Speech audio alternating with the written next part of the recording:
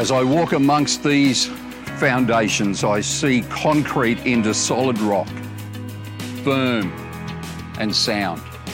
I remember walking amongst the foundations of the old city of Corinth. Rubble, not so firm, not so solid and grounded. Yet Paul writes to the people in Corinth in his first letter to the Corinthians, and we learn what's good about the church. God has built for us a solid foundation, sound and firm. Jesus is the head of our church.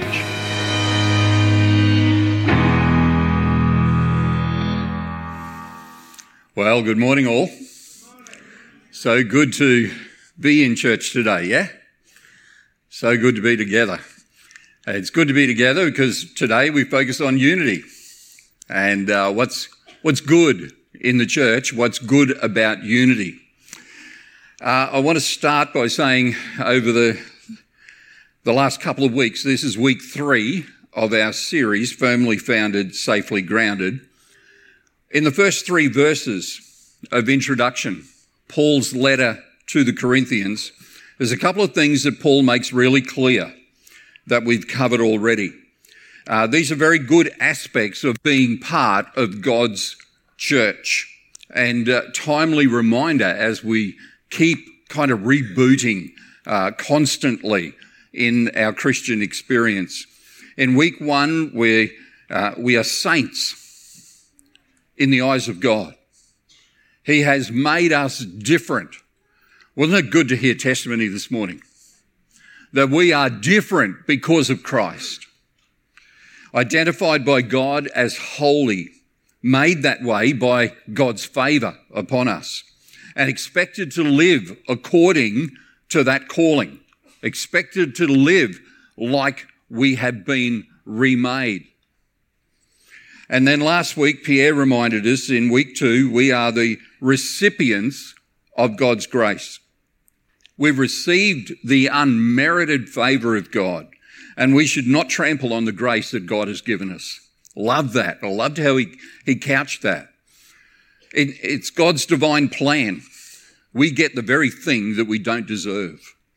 We get eternal life with the Father through the atoning sacrifice of the Son. And we're now led by the wholeness of the Spirit of God. The Holy Spirit enters our life when we become a Christian. So we get everything that we've not earned. Grace means we get what we don't deserve. Gotta love grace, yeah? God's idea, God's gift. So today we want to look and check out the next few verses in chapter 1. And in particular, if you have a Bible, 1 Corinthians 1 and verse 10. Because Paul is going to begin his can't be understated admonishment to the church very soon. It's obviously on his mind. But he still has unfinished business in this introduction in terms of explaining what's good in our life in Christ. And up to this point, if you've been following 1 Corinthians in chapter 1 and these first 10 verses, Paul mentions Christ 10 times. So there's a deep focus as he's introducing the reality of, hey, church in Corinth, I have some things to say, but before you hear what the Lord has inerrantly given to me to share with you, you got to remember you're in Christ. You've got to remember you're in Christ, in Christ, in Christ, in Christ, in Christ, in Christ, in Christ, in Christ, in Christ. You get that? Before he gets to teaching and instruction. He wants to proclaim great church health. He's still, though, focusing on reminding the church about their unique value to God and each other in Christ. You know, I recall my early experiences of church, going on camps, and these things, church picnics. Hang on, I'm not working. Is it? Yep, there we go. Some of you will remember Sunday school picnics. What about the potluck dinners, fellowship teas we used to have? It's part of Baptist heritage. I know many other churches. I've got friends in the Uniting Church and they have similar memories. So much of my great memories of church life centred around fellowship. Because, hey, amen, that's church, yeah? Come with me if you have a Bible or an app to 1 Corinthians chapter 1. The fellowship aspect of the church in Corinth is really important. So give this another try. There we are. And Pierre covered from verses 4 to 9 aspects of this last Sunday, but I just want to get back in there to ground this. It's so important. Paul reminds the church that Jesus is returning. Have a look in verse 7. Therefore, you do not lack any spiritual gift as you eagerly wait for the Lord Jesus Christ. The language is clearly future tense. It's going to happen and it's still going to happen. Paul's speaking here of the future gift of God's grace. The past gift is our lives seen in salvation. That was an act of grace. And for each of us who are Christian here today, there's a time in our life, and we heard from Trev and Wendy today, a time in history when you gave in and you gave over to God. You heard about the resurrection. You heard about the cross. I'd heard, and my story is similar, so many times that Jesus loves you. My mother probably put me to bed most nights telling me that Jesus loved me. But I didn't get it until I realized how that applied to me personally. That Jesus gave his life. And we'll talk about atonement a little bit later and explain it. But the bottom line is something needed to happen radically so that I could be in relationship with Jesus, with the Father. Since creation was perfect and then man got involved. And then it wasn't perfect anymore after sin. And ever since, there was this opportunity to sacrifice in the Old Testament. And then Jesus comes and Jesus gives his life willingly. Bible says could have called legions of angels, and he could have. But he chose not to because part of God's plan was about redemption for me and for you. Praise God. And the redemption plan was sin pays off with death. There had to be death. It's either my death or it's Jesus' death in the truth. And Jesus chose to die so that I could live and you could live. Amen, yeah? When you placed faith and trust in Christ, you are saved. There's no add-ons. There's no other condition. But faith in the truth, believing in who Jesus is and what he did, brings life. The salvation work Jesus did upon the cross, his death and resurrection is applied. He died to conquer sin and he rose alive, resurrected to new life and offers new eternal life to all believers. What a story. Don't water that down in your heart. That's what God chose to do for you and for me. That's our present gift, life in Jesus. And in verse 7, the scripture gives us a future gift yet to be realized. And this is the awesome return of Jesus Christ that we often refer to as the second coming. You get it, yeah? Isn't that awesome? Are you asleep? Do you get it? It's awesome. And here's another scripture, just to show how perfectly scripture ties together. I'll have it up on the screen, but Titus chapter 2. think I need to go back one. Oh, I was right.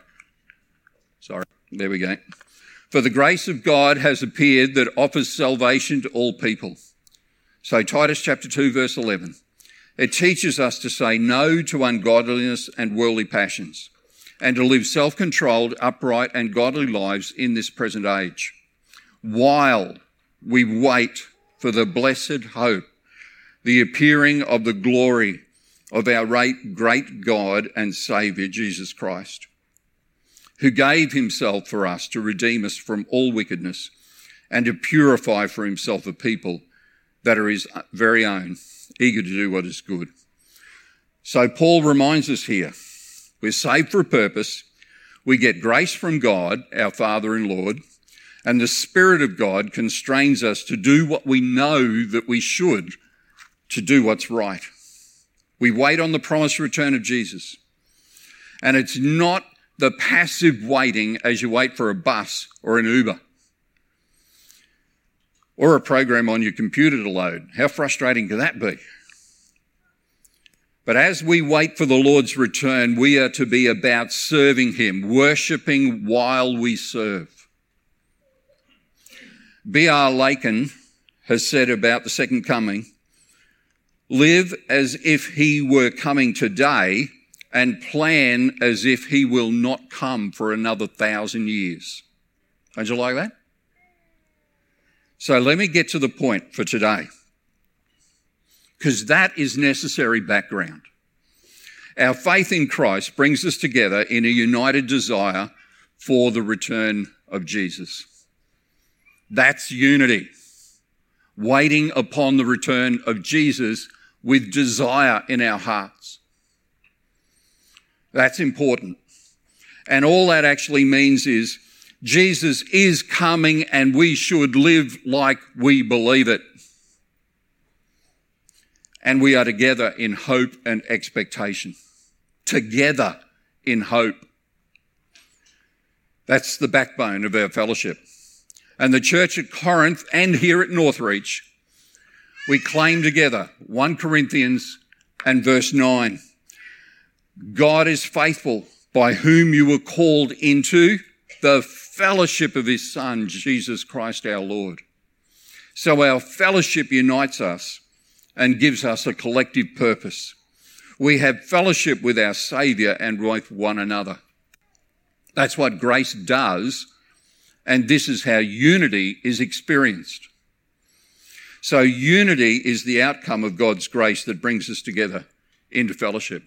It's not something we kind of yearn for. We yearn for Christ, not for unity. As we yearn for Christ and we are together, unity comes. Amen? It's a God thing. It's not something we do. So never think that you have the authority or the power to be in unity. Jesus does. God does. And our focus, remember, I'm not going to go through it again, but you remember 1, 2, 3, 10 times before he even says this. It might be just me, right? But often I hear the word fellowship used outside of God's kingdom. And that so annoys me. I just have a personal belief that there is no fellowship outside of Christ. In the biblical understanding of what the word fellowship actually is. Think about it. In our English language, we just throw the word fellowship around.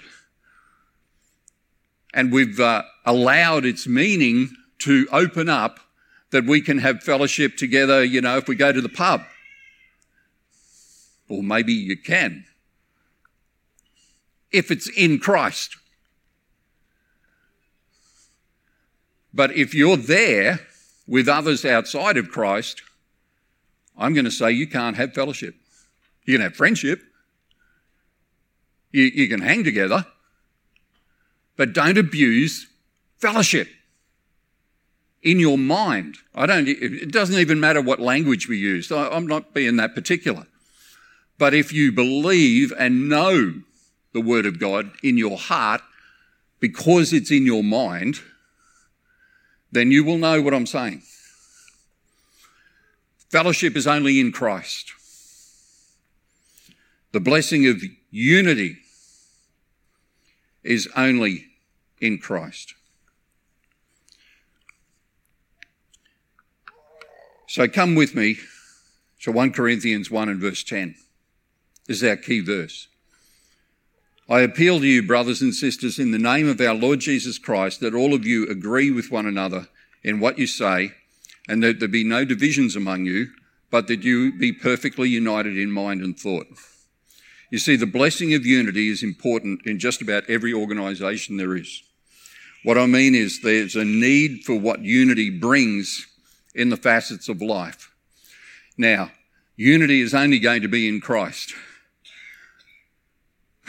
But imagine the multitude of organisations in our world that if they experienced unity, if everyone was in Christ, a change would be in our world, yeah?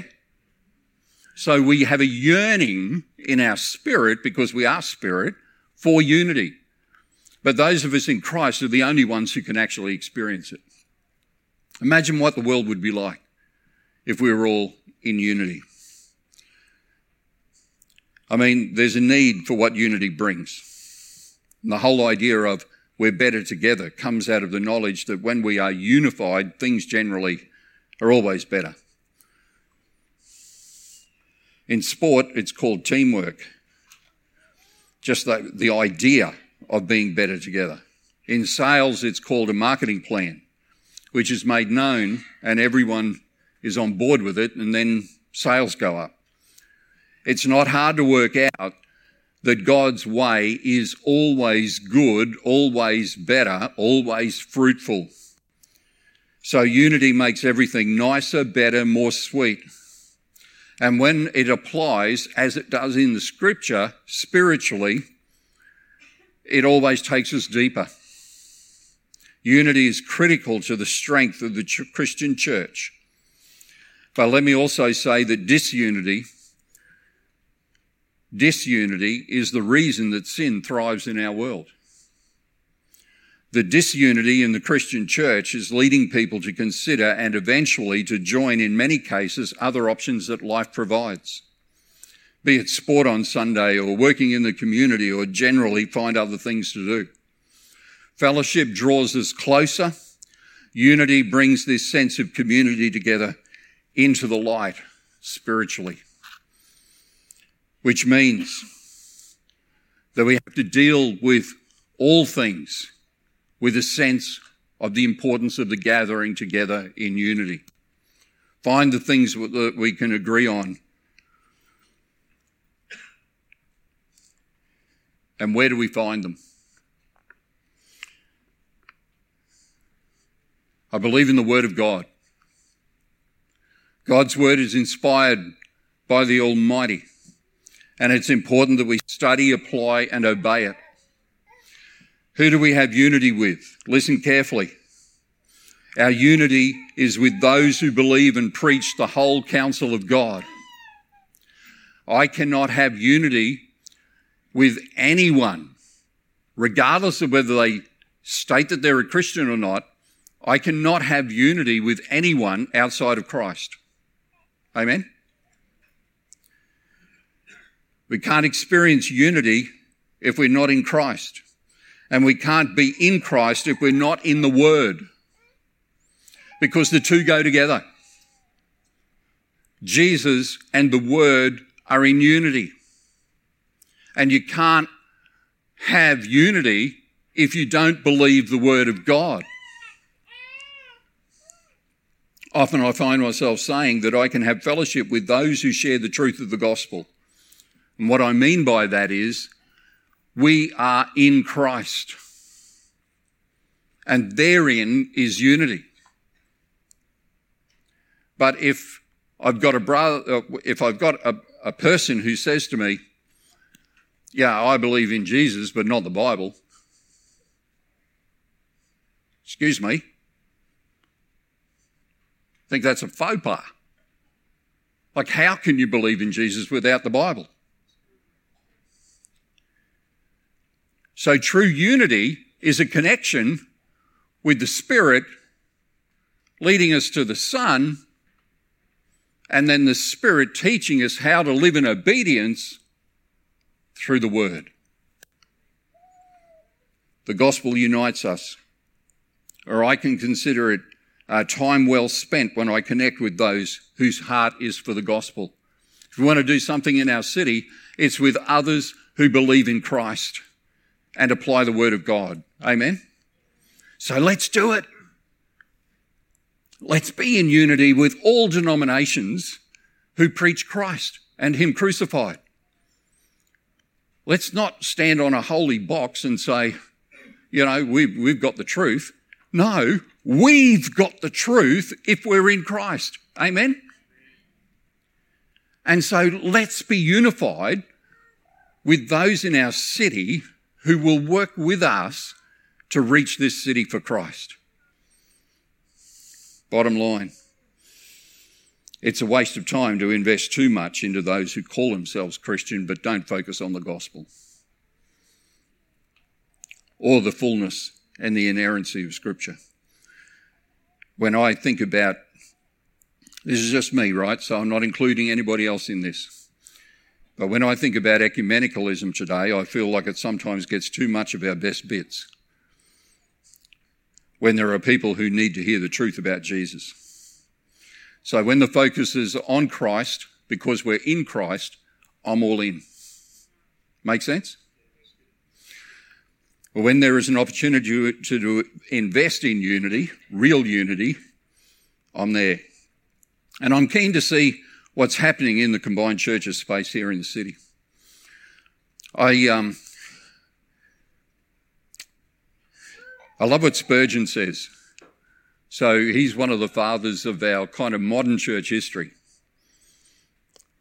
In his book, The Essence of Separation, he says, "To remain divided is sinful. Did not our Lord pray that they may be one as we are one?" Referring to John 17, verse 22. A chorus of ecumenical voices keep harping the unity tune. What they're saying is Christians of all doctrinal shades and beliefs must come together in one visible organisation regardless. And they say, unite, unite. Spurgeon goes on, "Such teaching is false, reckless and dangerous. Truth alone must determine our alignments. Truth comes before unity. Unity without truth is hazardous." Because in John 17, Jesus prays, and you need to see that in the full context, "Sanctify them through thy truth. Thy word is truth." Only those sanctified through the word can be one in Christ. So to teach otherwise is to betray the gospel. That's all Spurgeon.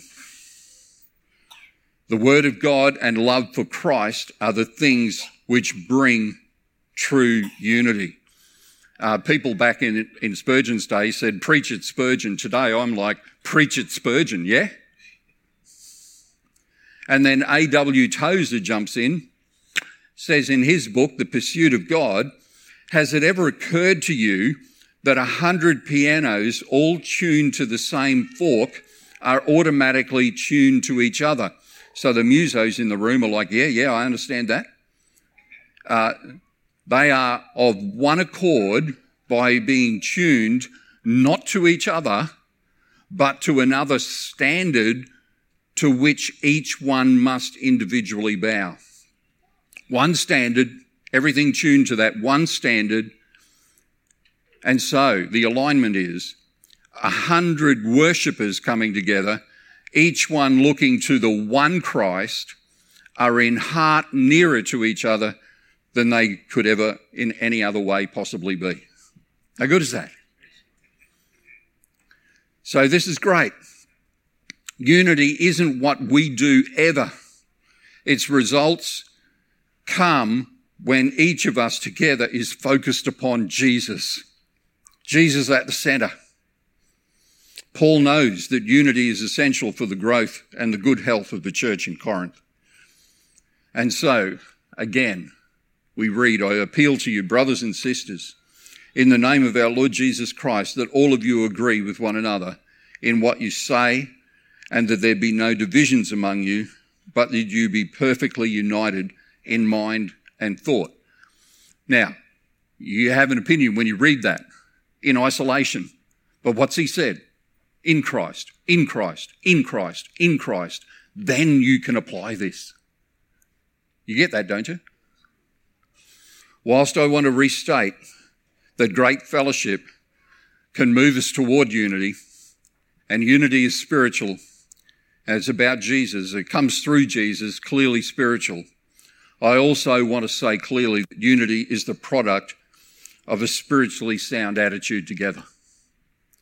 That when we are together in Christ, that motivates us to act and live like Jesus is coming again. Remember? So our attitude needs to be applied. Just being together and trusting God probably, unity can be spiritual, is spiritual. So there's an aspect there. But when we bring our responsible attitude to it, the experience is a rollover of joy, isn't it? You see that? So we've got to contribute. It's people contributing to one another that you actually get to experience what unity is. It's actually a miracle. And I want to finish up with a bit of theology. Not going to go too deep. Hang in there, stay with me. Remember, the sacrificial death of Jesus makes us believers and one with God. It's called atonement. But have a look at that word, and in your mind, rather than me break it up, put a line between at, or the T and the O, and then between the E and the M. And you get at one-ment. You see that? At one-ment. The miracle of salvation provided through grace by a holy God and providing atonement for sinful people and bringing us together through salvation into oneness. Sinful people unified gets at one-ment. I love that. The atonement brings for us at one-ment in Christ. And a definition of unity is oneness. You look it up in the dictionary. It's oneness, or the state of being one together. And God also desires the miracle of unity as a sign of the true church, his church serving and worshipping together. A lot depends on unity. Unity depends on it. Lives depend on it. And here the kicker may just be that a lot of us notice it's true. If a church is not unified, it divides and ministry suffers and the outside world watches on and puts another tick behind that's the church. So our oneness together needs to be clear and we need to contribute towards it. True? I just want us to read what actually John 17, Jesus praying, says, because this is a record for the church of what Jesus actually prayed, that all of them may be one. Father, just as you are in me and I am in you. See unity there? May they also be in us, so that the world may believe that you have sent me. It's a powerful request. Father, let my followers be as unified as you and I are. At one together. God the Father, God the Son, and God the Holy Spirit are completely one. Inseparable. And Jesus' final hours were spent praying that he would be that intimate, that united, that oneness with the Father that his church would experience that as well. And unity reflects the glory and the character of God because God is unified. So much of the atonement is so that we can experience what God has declared to be true upon us. It reflects his character and it gets the attention of the world. I had the opportunity a few times to sit down with Wayne Bennett, who used to be with the Broncos, and the period of time I'm referring to is right then, when he was with the Broncos, when you could talk about the Broncos with a smile on your face. And we've had several conversations, but a conversation about success of the Broncos, when you could have such a conversation.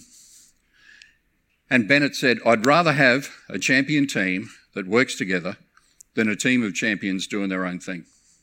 You remember that? And he's quoted that a number of times in the press as well. When you sit down with him personally, that's what's on his mind. Rather have a champion team, people that work together, than a bunch of champions. Jesus said people will know that we are his disciples by the love that we have for one another. So powerful. So Paul asked the Corinthians in the name of Jesus Christ to agree with one another. Why? So that there would be no delusions and there would be perfect unity in their minds and their thoughts.